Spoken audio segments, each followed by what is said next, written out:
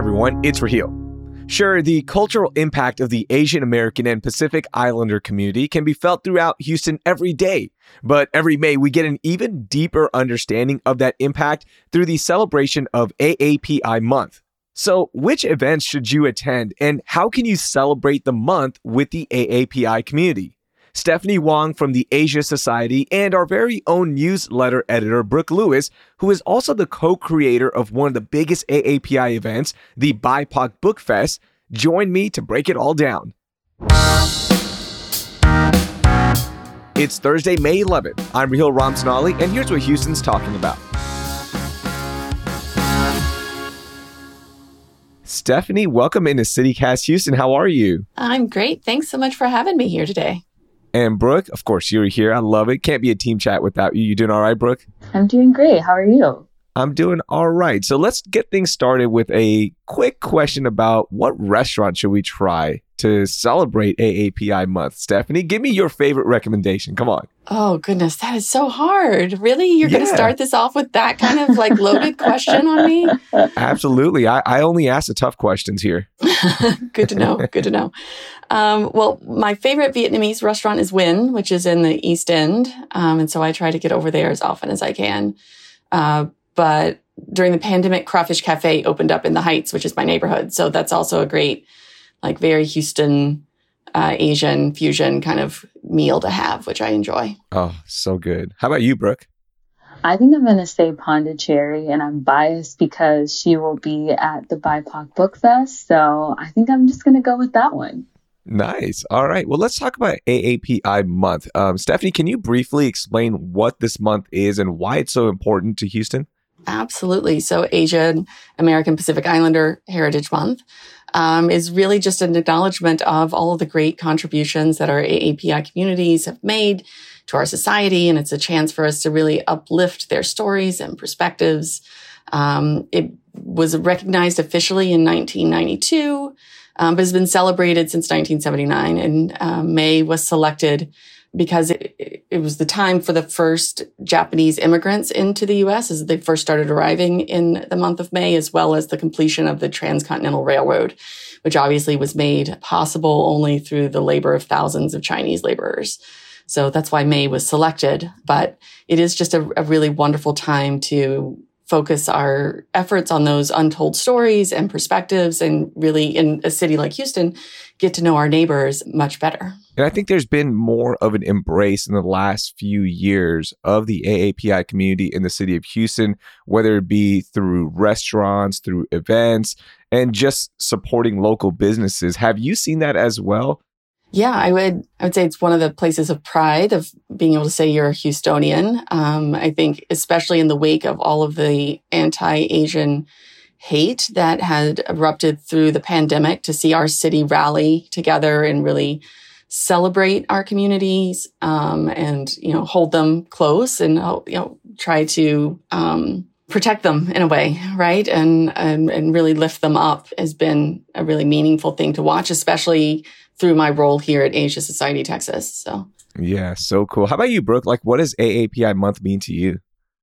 Yeah, I think just growing up in Houston, for me, I've always been surrounded by just so many different cultures and experiences. And so any time where I feel like we can celebrate just the different contributions that people have made to our city, and the different cultures, I feel like it's so evident in food, but it's just so evident just going in the grocery store, just hearing the different languages spoken. We just live in such a beautiful city. And so I just really enjoy this month because we get to celebrate a culture that, yes, has gone through some, trials and tribulations, but there's just also so many things to celebrate about the culture as well. Stephanie, how about for people that are not part of the AAPI community, how can they celebrate respectfully? Oh, yeah. Personally, I'm not a part of the AAPI community, right? Even though my last name would indicate that I might be if you didn't meet me in person.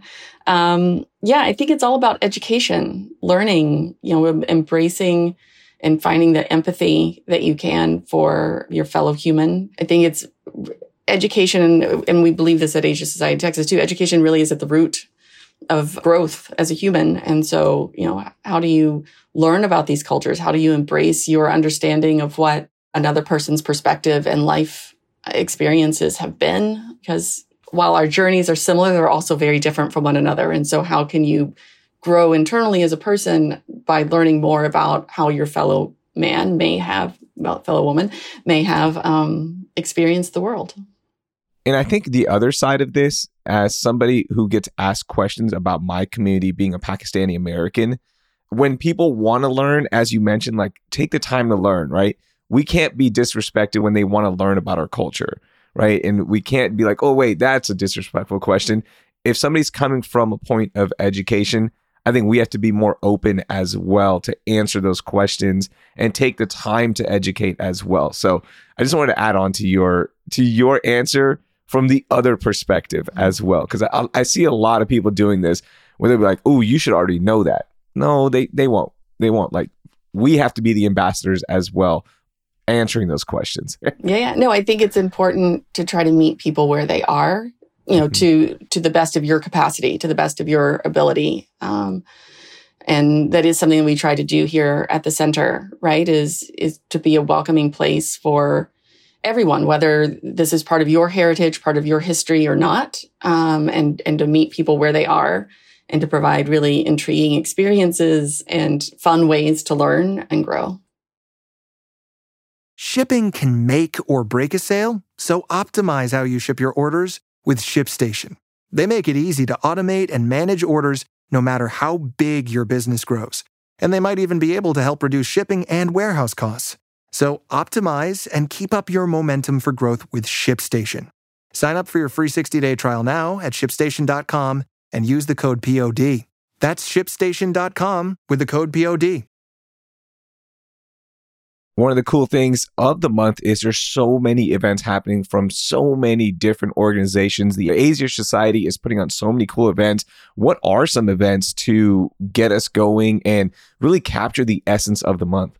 Yeah. So this is a fun time of year for us. I mean, every day of the week is Asian Pacific American Heritage Month for us in reality, but it's a great time because everyone's looking for ways to celebrate with us. And so we have what we call our 31 Ways to Celebrate APAH month calendar. So there's like fun things that you can do every day of the month if you really want to take a deep dive with us. So we do have some live in-person programs that happen over the course of the month, but then we also have some fun, like on-demand content, small things that you can do, videos you can watch, playlists you can listen to. So, you know, again, meeting people where they are. Maybe you don't have time to come visit us, or maybe, you know, those dates don't work for you, but there's other ways that you can engage with this content from home on your own time, which is great as well.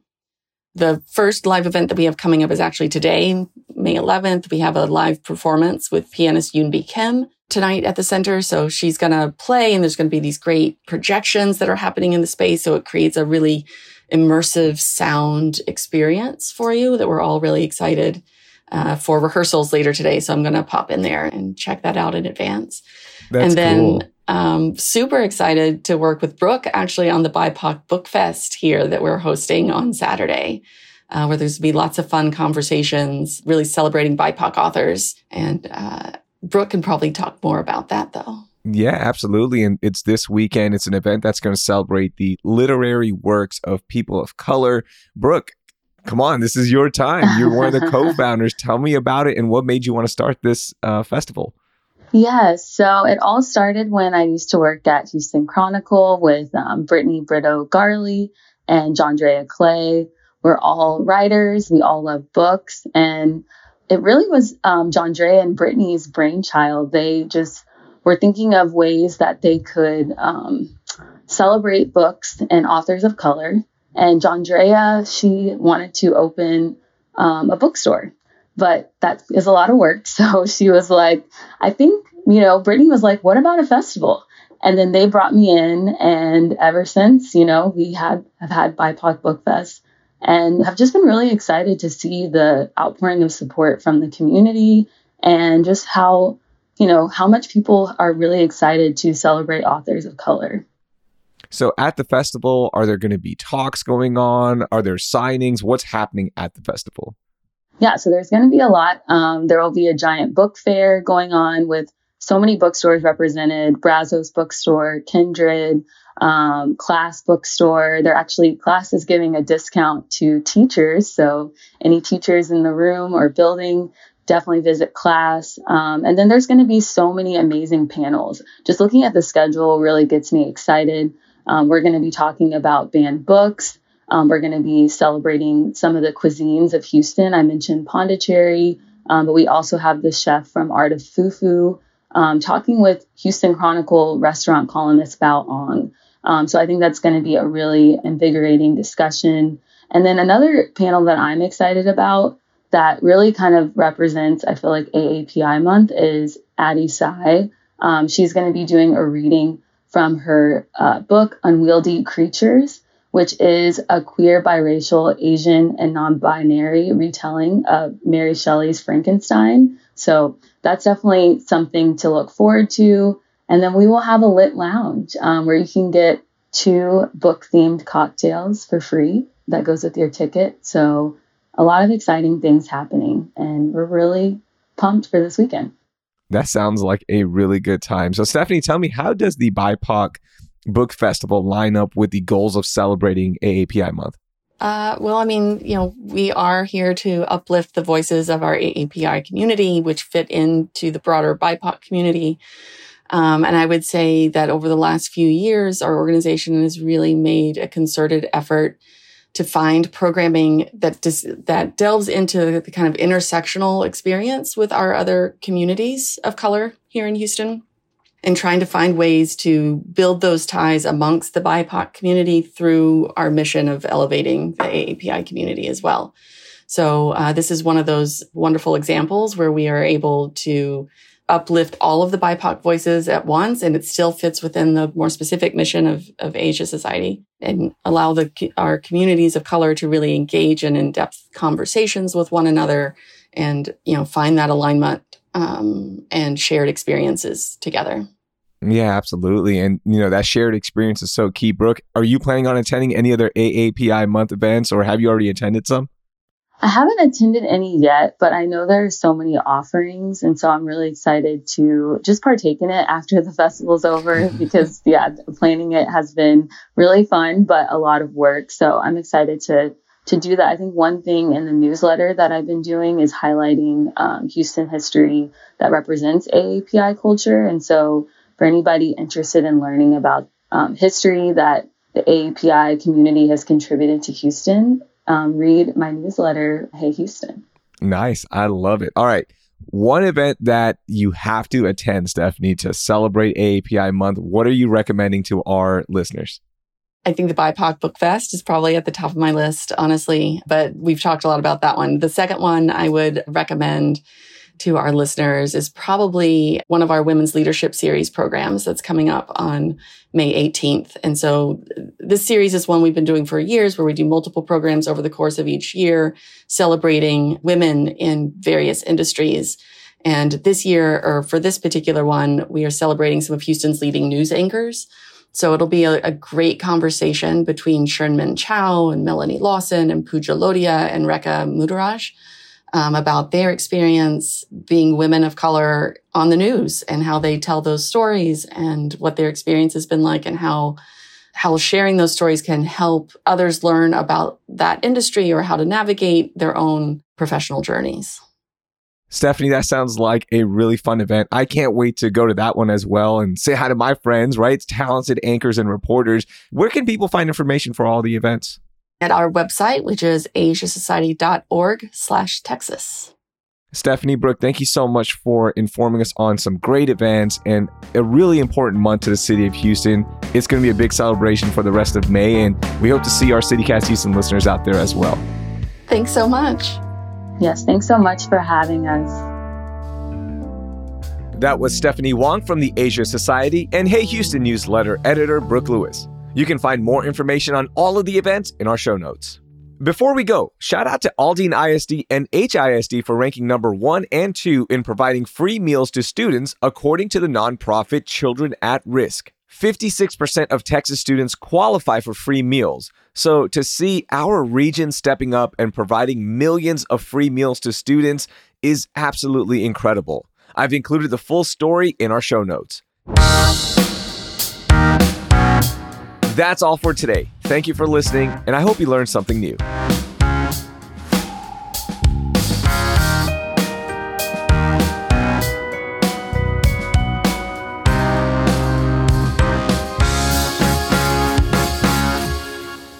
Clearly, none of you are parents because I've been up for hours. Oh, no. I've been awake since 3 a.m. I have a 7-month-old. Okay. Like Dina has one as well. It's a new hot accessory. That's how we're talking about it.